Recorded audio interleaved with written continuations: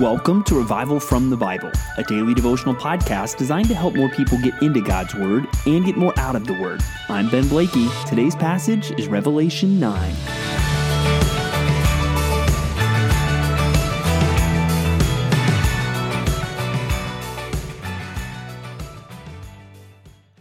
Let's remember where we started the book of Revelation, with this vision that the Apostle John has of Jesus.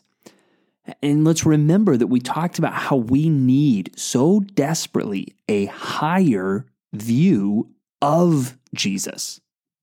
And hopefully, especially through chapter 1 and the other things that we've seen, I think especially of chapter 5, worthy is the Lamb who was slain, hopefully these things have elevated your view of Jesus.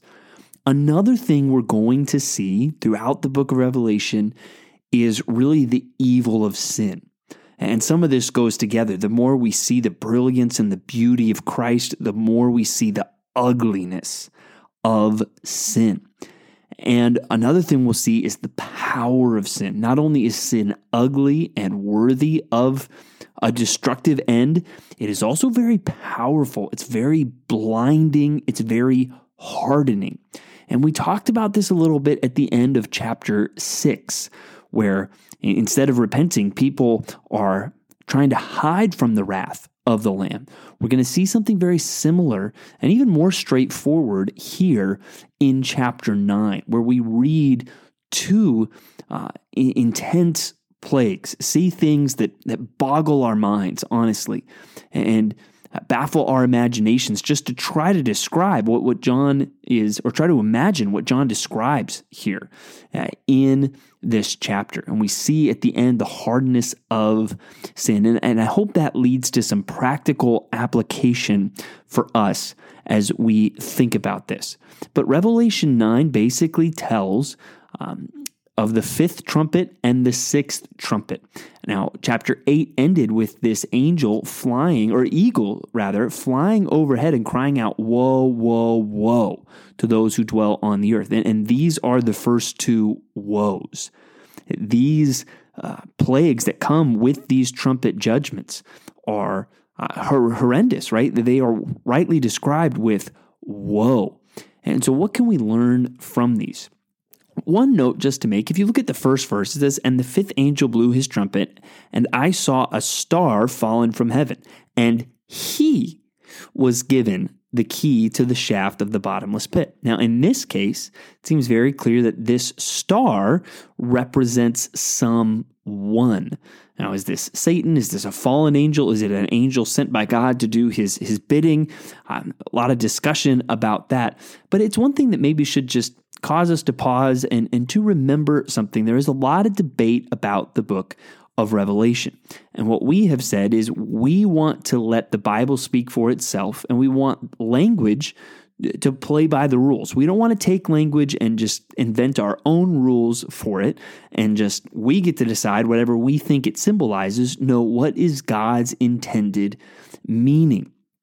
And this is where I think we have to admit there are some complexities to that. We want to understand the Bible literally, except there's times where literally the Bible is meant to be understood symbolically, and the context will make that clear. Now, when we look at things like stars in Revelation, sometimes it does, in my opinion, seem to be referring to actual, stars or things like that, objects in the sky.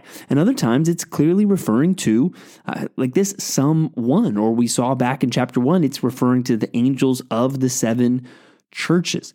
And it should just be a reminder there are some legitimate textual intricacies in the book of Revelation. So even as we discuss these things and there are differences of opinion, I think it's good for us to be charitable towards one another as we are trying hard to be faithful to God's word. I think this is a good place for us to remember that. Now, we have to always remember there can only be one right meaning that matches up with what God intended. And that's what we want to labor to discover. Just because there's some level of disagreement about Revelation, and we should have a measure of understanding for that, does not mean that we just become agnostic and throw up our hands and say, well, no one can really know what Revelation is saying. And even though there's debates among premillennials versus amillennials versus postmillennials, we don't want to be those people who just say, well, I'm a pan-millennial and I just know it'll all pan out in the end. No, we should labor to understand the Bible and what it means. So just a little reminder for us there here in chapter 9. But let's look at these trumpets. This fifth trumpet, when the star falls from heaven to earth, it opens this bottomless pit, and out come locusts, it describes. But these are not like any locusts the world has ever seen.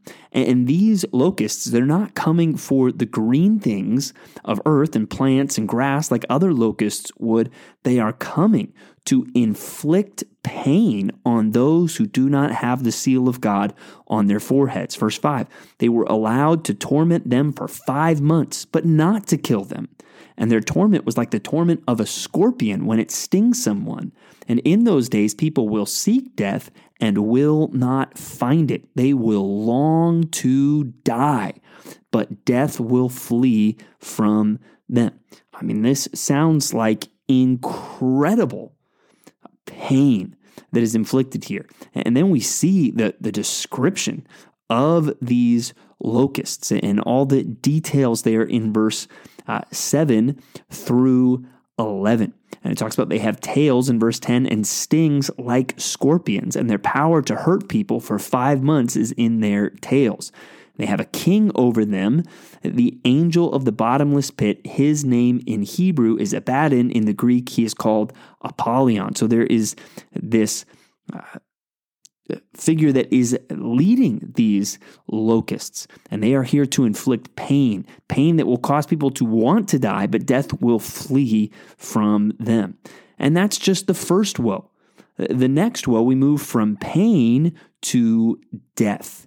The sixth angel blows his trumpet, and there's a voice from the 4 horns of the golden altar before God saying to the sixth angel, release the 4 angels who are bound at the great river Euphrates. So the 4 angels who had been prepared for the hour, the day, the month, and the year were released to kill 1/3 of mankind. And it talks about the troops, apparently that these angels command. And it talks about those who rode them. They wore breastplates of color of fire and sapphire and of sulfur. And the heads of the horses were like lions' heads, and fire and smoke and sulfur came out of their mouths. And then it says their tails were like serpents with heads, and by means of them they wound.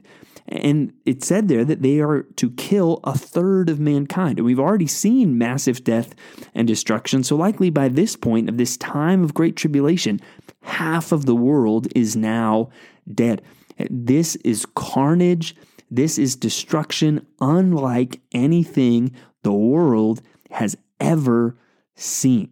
And obviously there's a lot of mystery to this for us. We look at these descriptions. It doesn't match up neatly with any known phenomenon. And that's where I think these things will be unique. They will be different. But we get to some interesting things that are said at the end of the chapter. And that's where I think most of the application for us today is going to come. So we see the pain of these scorpions that are released from the bottomless pit. We see the death that is brought from these 4 angels and these troops that come apparently at their command. And in verse 20, it says, the rest of mankind who were not killed by these plagues did not repent of the works of their hands, nor give up worshiping demons and idols of gold and silver and bronze and stone and wood, which cannot see or hear or walk. Nor did they repent of their murders or their sorceries or their sexual immorality or their thefts. Guys, this is what I want you to see. Look at how hard sin makes people's hearts. We see the 5th plague, the 5th trumpet. We see the 6th trumpet. Yet even after all of that, people will not repent. People will still worship idols, things that cannot see or hear or walk. These people are so trapped in their sin. Sin has so hardened their hearts that they will believe something that cannot help them, even in the face of the incredible destruction that only God can bring. That is powerful. I don't think there's many places in Scripture we see the power of sin to harden people against what is so obvious, like we do here in this passage. And so that has some ramifications for us as we consider this. One verse that comes to mind as I think of this chapter and what we see there at the end is Hebrews 3, verse 12, which says, "Take care, brothers, lest there be in any of you an evil, unbelieving heart, leading you to fall away from the living God." Man, what is an evil, unbelieving heart if it's not what we see here at the end of Revelation 9? Hebrews 3:13 then says, "But exhort one another every day, as long as it is called today, that none of you may be hardened by the deceitfulness of sin." Look how deceived these people are. That's why we need to be exhorting one another every day, so that our hearts will not get hardened by the deceitfulness of sin, to reject God and to hold on even tenaciously to the world and to false things and idols instead of clinging to God.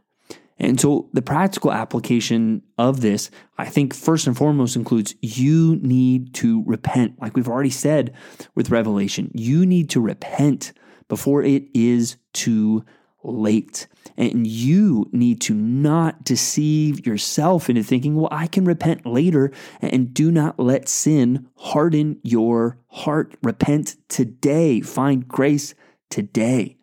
But for many of us, I hope this is an encouragement to us that there will be people who, as far as we can tell from our human perspective, they'll, to us, look like Christians, talk like Christians. We may even feel like this person's my brother or this person is my sister, and they will fall away from the faith.